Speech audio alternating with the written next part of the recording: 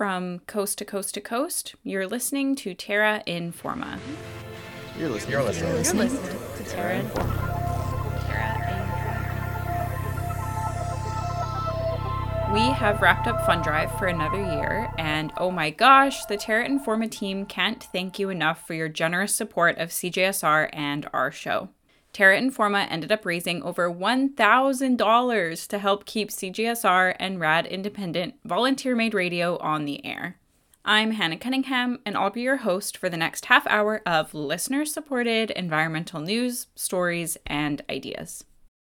Before we begin this episode, we would like to acknowledge that this episode was produced in Treaty 6 territory in Amiskwaciwâskahikan, Beaver Hills House, or so-called Edmonton. We are broadcasting from unrecognized Papas-Chase Cree territory. The Papas-Chase Cree were displaced following consistent efforts from local officials, like Frank Oliver, to discredit the legitimacy of their treaty right to this territory and to reserve number 136, now South Edmonton. Not confined to history, this region is also the present homelands of many First Peoples who build their lives here, pursue livelihoods, and gather together, including Cree, Métis, Blackfoot, and Dene. Wherever you're listening from, we ask you to consider whose version of history informs your understanding of the land you are on. We hope that you were able to catch our annual Scarrett Informa Fund Drive episode last week. We had so much fun making it. It was a lot of work to put together, so this week we're taking a little post-Fund Drive breather and are welcoming back our pals Olivia and Sophia at Beyond Blathers. So without further ado, here's the Beyond Blathers episode on the clownfish.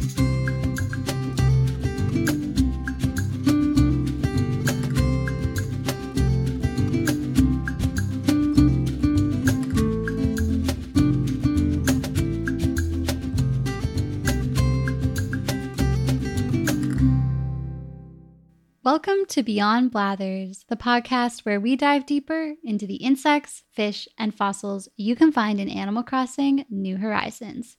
I'm Sophia Osborne. And I'm Olivia DeBercier.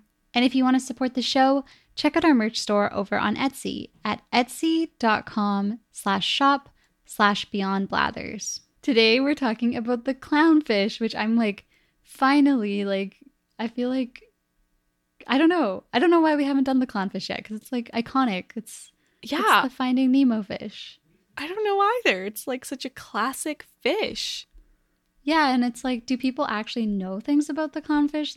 I feel an affinity towards it because of watching Finding Nemo so many times, but I don't actually know very much about it besides just kind of that they live amongst anemones and anemones. Anemones? Anemones.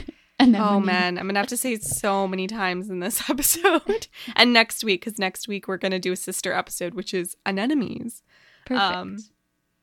So we will get good at it, I pray. Yeah.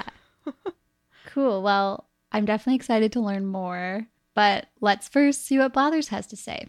So if you bring a clownfish to Blathers, he'll say, "Few can deny the delightful qualities of the clownfish. These vibrant fish make their home among venomous anemones." It is anemones. Wait. Yeah, and an enemy. No, anemone. Wait.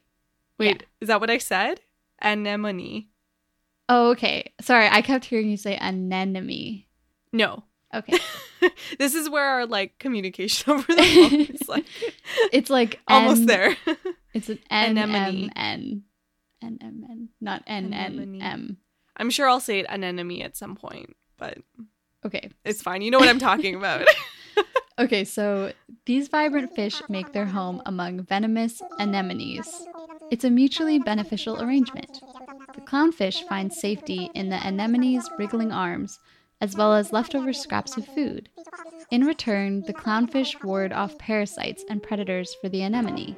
Thus, these colorful fish remind us of the importance of maintaining good cheer among our roommates. Oh boy, is it ever good cheer. We're gonna really get into the very complex relationship all these animals have. It's juicy. Yeah, no, I've just been very surprised by everything I learned. Like, I also was kind of reflecting on what I knew about clownfish, and it really does go down to Finding Nemo. That's about it. Like, Yeah. and I mean, they're not like, they do a pretty good job, to be honest. Like, when I reflect on it, Finding Nemo has a lot of really good ocean facts. What an excellent film. Anyway. Yeah, so, I mean, like, I think most people know about that, like, relationship anemones have with clownfish. And yeah, so, like, before we get into those, let's talk a little bit about where you can find clownfish and about their taxonomy a bit. So clownfish are also called anemone fish, which makes sense. And they're in the group Amphiprionidae. And there's 30 known species of clownfish, which is a lot more than I was expecting. Yeah. 29 of which are in the same genus, which is Amphiprion, and 1 is in the genus Premnas. So we all know that classic Finding Nemo style clownfish. It's, you know, orange and black and white. There's a couple of species that look like that, the orange clownfish and the common clownfish, but the rest are pretty much like, they're quite different. They have that similar shape, but they can come in a number of different colors, including like different combinations of yellow, white, and black.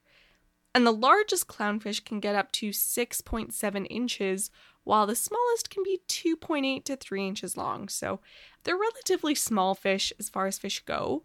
But yeah, some can be like, I'm making a shape with my hand. How big is this? Like a hot dog bun. I don't know. Hamburger bun size. Like half a foot. Yeah. So like decently big. Now, they can be found throughout the Indian Ocean, the Red Sea, the oceans of Southeast Asia, and the Pacific, and of course the Great Barrier Reef. But they are not found anywhere in the Atlantic, which I find interesting, especially considering that there's 30 species. Anyway, so in these warm waters, they typically live in relatively shallow areas where adult fish will always be found in association with anemones. There's about 10 species of anemone that associate with clownfish, but while clownfish are obligated to live with anemones, anemones don't always need clownfish. I did say I was going to be saying anemone a lot. So. Yeah. Also, like 100% I've been saying it wrong my entire life. So it's hard. Yeah. Who named them? And I guess we know. might find that out next episode, but they need to answer for themselves. I just want to know why there isn't an easier common name. Like, it definitely reads like a Latin name. Yeah, like call them like Buzzy Plant or something. Oh, I do actually know why they're called that, though. It's based off a flower. There's like a flower called an anemone. Oh, okay. So technically, I should be calling them sea anemones. Right. Because, yeah. So I don't know who named the flower, but Right. it's very annoying. Well, speaking of anemones, is it that the clownfish live inside the anemone? Like, I feel like that's what I remember from Finding Nemo. Yeah, they'll live sort of like, I don't know. Imagine like the anemone is like a garden or a forest, and they'll live within the tentacles and in that sort of bare patch in the middle. Yeah, so clownfish and anemones both benefit from each other's presence. Like Blather said, they have this mutualistic relationship. Now, this relationship appears to have existed for the past 12 million years, which is a very, like, long-term relationship. They've been at this for a hell of a lot of time. Yeah. So, good for them. They made it work. Relationship goals. Yeah. So for the clownfish, the anemone offers like scraps of food, like the stuff it doesn't eat. Largely, it offers a safe nesting place and just like amazing protection from predators, because technically it's a venomous animal and predators don't really want to get near it, or they're at risk of being stung. And for some predators, depending on their size, they can actually be seriously affected by that versus like a human. Like, I'm sure Sophia, as someone who grew up on the coast, you can relate, because if a human like sticks their finger in an anemone, it's like this cute little, like, I don't know, they just feel sticky. Yeah, it's like a little tickle. Yeah, so it definitely doesn't hurt us. I'm sure there probably are species that would, but anyway, point is, predators not going to go near the anemones. For the clownfish, they are somehow resistant to this sting. And while there's a few ideas as to why this is, the exact mechanisms are still being figured out. So the main theory here is that there's something about the clownfish's mucous membrane. So all fish are covered in mucus of some kind. That's why if you pick up a fish, they're slimy. And this membrane in clownfish is relatively thick, so it's possible that the clownfish are basically just immune to the sting because of that thick membrane, and as a group, they've just sort of evolved that immunity, because otherwise it could kill them. But alternately, and probably more likely, the clownfish may be employing some kind of chemical disguise. So something on its skin that tricks the anemone's stinging cells into thinking that the clownfish is just another part of itself. So this would make sense because we know that when young clownfish first find a new anemone to live in, or they've been away from their anemone for a while, it'll spend some time swimming around and rubbing like up against the anemone briefly. So maybe it's getting that chemical camouflage like keyed into the anemone's specific signature. Like this process can take a few hours. So that might be what's going on there. I think of like in Finding Nemo when like Marlin like tells Nemo to like go like brush. Does that make sense? Yeah. Like that scene where he's like, you have to go like brush so the anemone doesn't sting you. Mm-hmm. I'm not sure if they need to do it that frequently, but I mean, that's like a pretty scientific thing to include in a cartoon. Yeah, so that's cool. good for them. Yeah, so a lot of studies are very interested in the community of microorganisms that live on the mucus of the fish and on the anemone. And they found that during this period of the fish swimming around the anemone, like not even making contact necessarily, but sort of swimming through it, the fish's microorganism community, or microbiome, will start to look the same as the anemone's. And there's a thought that this similar microbiome might be the disguise the clownfish needs in order to trick the anemone's stinging cells into thinking that it's just part of the anemone, not a fish. So whatever this immunity or camouflage is, it's probably got something to do with the fish's mucus, interestingly enough. That's so interesting. What a cool adaptation. Yeah, like who would think that bacteria on a fish's skin would also be involved in this relationship? Like it's not just the fish and the anemone, it is, you know, algae and bacteria. Like there's a lot going on here, lots of organisms. That's true. It's kind of like facilitated by another organism. Yeah. What does the anemone get out of this relationship if it is mutualistic? Well, one of the main things it gets out of this is that the fish poop a lot on the anemone, which might not seem like a benefit, but the nitrogen in the fish's poop actually promotes the growth of algae on the anemone, which in turn helps it to grow and regenerate faster. So the anemone also has this like relationship with algae, much like coral does, because they are related. So that's kind of interesting.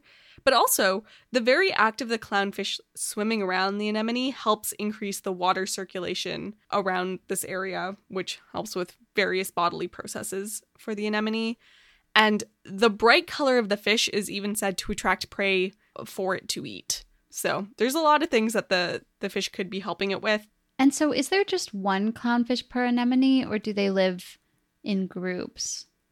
Okay, so this is probably the most interesting thing about clownfish, in my opinion.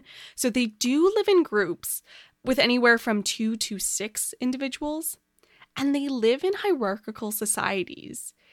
So each group has a dominant female who's like the big boss, and below her is the dominant male, and that's the only male who gets to mate with this female. And then below him, there's a group of non-dominant males, all of which have their own hierarchy levels until you get to the least dominant member of the whole group. And as you go further down this chain of dominance, the fish get like physically smaller, which is really cute. But here's where it gets totally bizarre. So, get this. When the female dies, her partner, the dominant male, then turns into a female and becomes the new, like, boss of the anemone. Well, I guess of this community on the anemone. The anemone's just doing its own thing. But, so the next male then in the dominance chain will then become her new mate, and everyone gets bumped up a step in the hierarchy. I love that. I feel like this is like a very progressive anemone community. It's so wild. They're just like waiting their turn to eventually become a female and mate. Yeah, man. Everyone wants to be the dominant female. It's called feminism. It's the dream. Yeah, so like, you know, while sex changes during adulthood aren't completely uncommon in the animal kingdom, it's very strange to see a male become a female because it's usually the other way around. But all clownfish are born male. Does that mean that like do they start producing eggs like after they become female? Yeah. Yeah, Oh. they'll just like their hormones will change and like, yeah, they'll just start producing eggs at that point. It's really interesting because like, I don't know, it makes sense in my mind for something to turn from female to male just because I know with like mammals at least, like the embryo starts as like a female and then might turn into a male, if that makes sense. Right.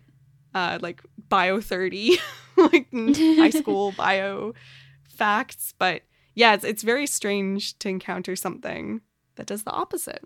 And so what is the life cycle? Like, are there ones that start female? No, none at all. Oh my gosh. It's so crazy. So, you know, starting with sort of the nesting stage of the life cycle, the dominant male clownfish will like find a good nesting site for the female. It'll clear it of debris. They like to make sure the nest site is close to the anemone, but it can't lay eggs directly inside. So sometimes the fish will even like bite at the tentacles of the anemone so it retracts its tentacles a bit and it'll make kind of like a little space right under the anemone for the nest. And that way the eggs are better protected and the fish can care for the eggs without having to wander far away from the safety of the anemone. It's also thought that by having the eggs close by, it gets the eggs kind of used to the metabolites of the anemone, which might help the little fishies to be able to tolerate anemone sting better, maybe. I read a little bit about this, but it seems to be kind of unclear. But anyway, the female will then lay about several hundred to 1,500 eggs. A lot of eggs here. And it's the job of the male clownfish in the group to keep those eggs clean until they hatch. Now, the more the males sort of fan and dust off the eggs, the more eggs will successfully hatch. Interestingly, clownfish will continue laying eggs throughout the year, and they tend to hatch around the same time of like the full moon or the new moon, which is like very spooky and Halloween-y. But meanwhile, like the female will just be like, she'll lay the eggs and just sort of like leave the males to do their thing, and she'll hang out in the anemone. That's so interesting that it's like during the full moon or new moon. That's very werewolfy. Is there like a reason for that? Yeah, it's to do with the tides. So it's just like the tides are strongest at this point. And that really helps when the larvae hatch. Because when they hatch, they're really small and fairly transparent. And they get pushed towards the surface of the water by ocean currents and need to spread far away from their home territory very quickly so they don't get eaten. And the high tides can help with that. Now, they can spread up to 120 kilometers away from their hatching location. So yeah, they'll really spread out there. And after about 7 days, the larva fish will find a new anemone, usually with a number of clownfish already present there. And then the newbie becomes part of the group, but will start at the lowest part of the hierarchy. And maybe, if that little fish is lucky, it might become a female one day and have eggs. That's the goal. Wow. And so when they're in this hierarchy, do the males fight a lot, or are they kind of just like cool with their social positions? It seems like they're kind of just chilling out. Like they're just patiently waiting their turn. Usually you would expect males to want to challenge each other to have a chance to mate, but it seems like evolution has pushed them to have this built-in conflict prevention tool. Like the lower dominance males will be physically smaller than the dominant male, which automatically makes them less of a threat and less likely to get attacked by the dominant male or the more dominant male. The very presence of a dominant breeding male is like stunting the growth of the younger males. It's really interesting. And another cute thing about clownfish is that they actually make like little clicking, grunting, and popping sounds to help communicate their size and status to each other.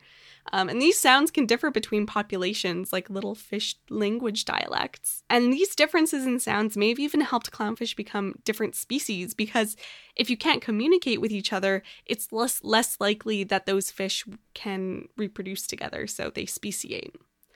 Now, normally these arrangements aren't super common in animals because it reduces the ability of an individual to mate. But in this case, the odds of a clownfish eventually mating are higher if they choose to, like, essentially wait their turn in the hierarchy, in the protection of the anemone, and with an easily accessible mate. It's kind of like they choose this because they can inherit both a home and a mate just as long as they're patient and they wait their turn. And they have the time, too. Like, clownfish can live 8 to 12 years, which is incredibly old for a fish of their size. Yeah, that makes sense. Like, just chill out and wait for kind of everything to come to you. Like, it does seem like kind of an idyllic little fish life inside their anemone. Yeah, like, they don't have to fight. They're like, yeah, I don't get to mate as much as maybe another fish, but, like, it'll come. Do they even need to, like, go out of the anemone to find food and stuff, or do they literally just, like, stay in there and... It seems like they stay really, really close. Like, they eat... I forgot to mention this, actually. Yeah, they eat, like, debris. They'll eat phytoplankton. They might go a little further up in the water column, but it seems like they really do like to stay pretty close to home, especially because if they leave the anemone too long, they have to, like, reacclimatize to it. Right. And also, it's not very safe. So, yeah, they just sort of eat whatever comes by. Unless they need to go look for their missing son. Unless that case happens. That's right.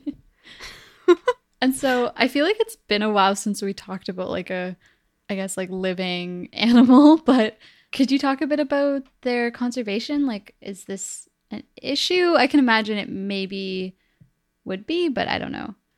Yeah, so they aren't listed above least concern on the IUCN's red list, but nevertheless, they do have a lot of challenges, and there is concern for their populations for a few reasons.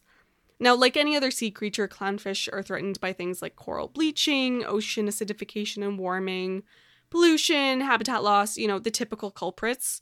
But I'll mention a few that are sort of species specific, and that I sort of read some interesting papers about. The first thing is that clownfish are a very popular pet trade fish, unsurprisingly. And overcollection of clownfish has reduced their populations in some areas, so that's not great. Second, because clownfish tend to live in shallower areas near developed land, they may encounter times where there's, like, a lot of dust in the water. Now, we're going to be sciencey about this and call it sediment. And it can be made up of soil, like pollution, other debris from the land. The point is that it's like a solid particle. And of course, the ocean is filled with a lot of sediment. Rain and wind is constantly pushing sediment from the land into the water. And naturally, storms tend to stir up high amounts of sediment. But when there's lots of development on shore, like buildings or industrial activity, the ocean gets filled with high concentrations of sediment for longer periods of time, which can cause some issues. Now, what happens with clownfish is that they have this mucus layer over their gills to help protect them from sediment getting into their gills. We talk a lot about mucus in this episode. Sorry about that. But if there's something like a hurricane and there's suddenly, like, a lot of sediment in the water, their mucus layer will thicken, as will the protective cell layers around their gills.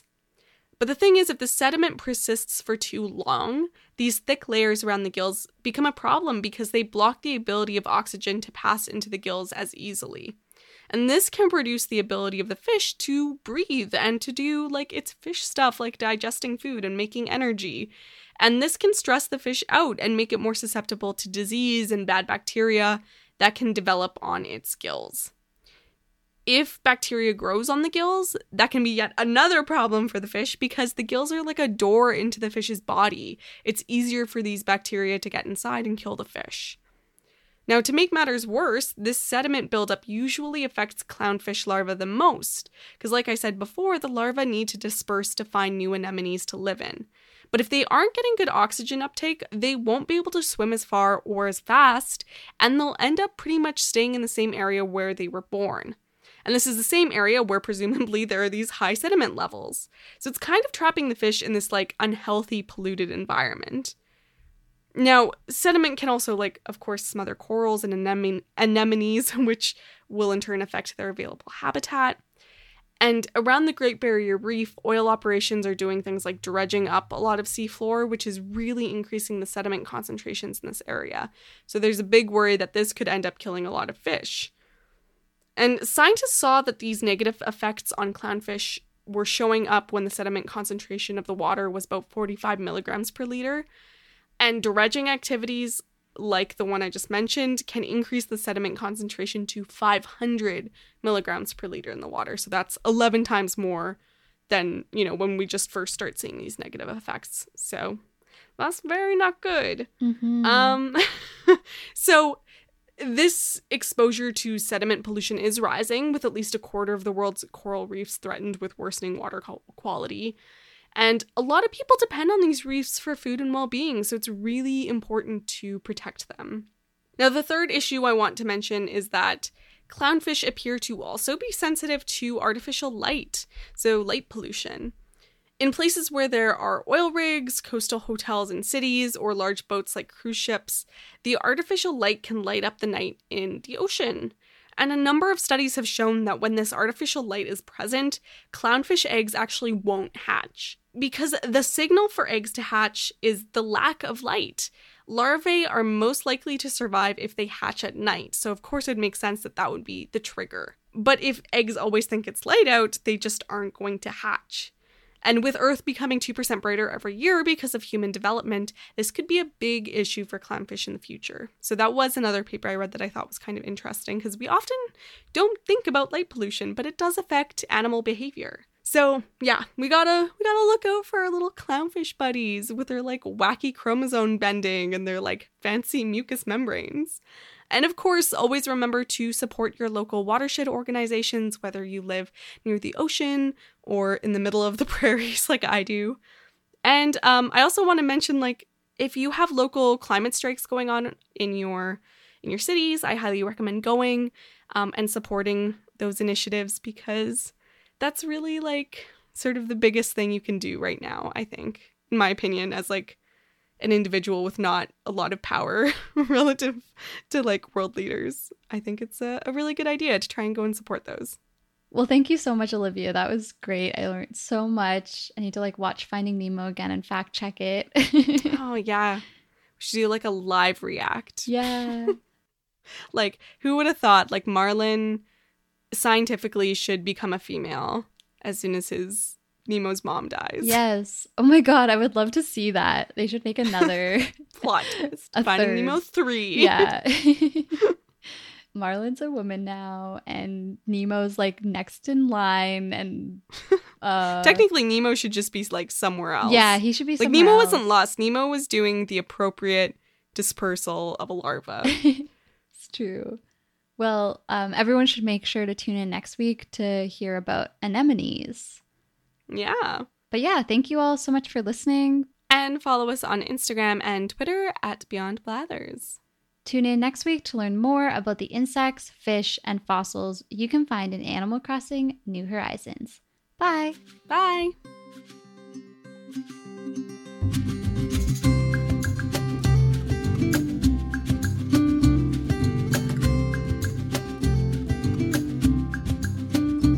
That is all the time we have for this week. I've been your host, Hannah Cunningham. Thank you so much to Olivia and Sophia from Beyond Blathers for letting us air that super fun episode. I had no idea the social hierarchies of clownfish were so intricate and cool. To listen to more episodes of Beyond Blathers, the podcasts about the insects, fish, and fossils of Animal Crossing New Horizons, visit beyondblathers.com or find them wherever you listen to your podcasts. Terra Informa is a production of CJSR 88.5 FM, and all of our content is created by a team of volunteers. You can reach us for comments or questions via email, terra@cjsr.com, or message us on Facebook, Twitter, or Instagram at Terra Informa. For previous episodes, check out our website, terrainforma.ca. Catch you next week, right here on Terra Informa.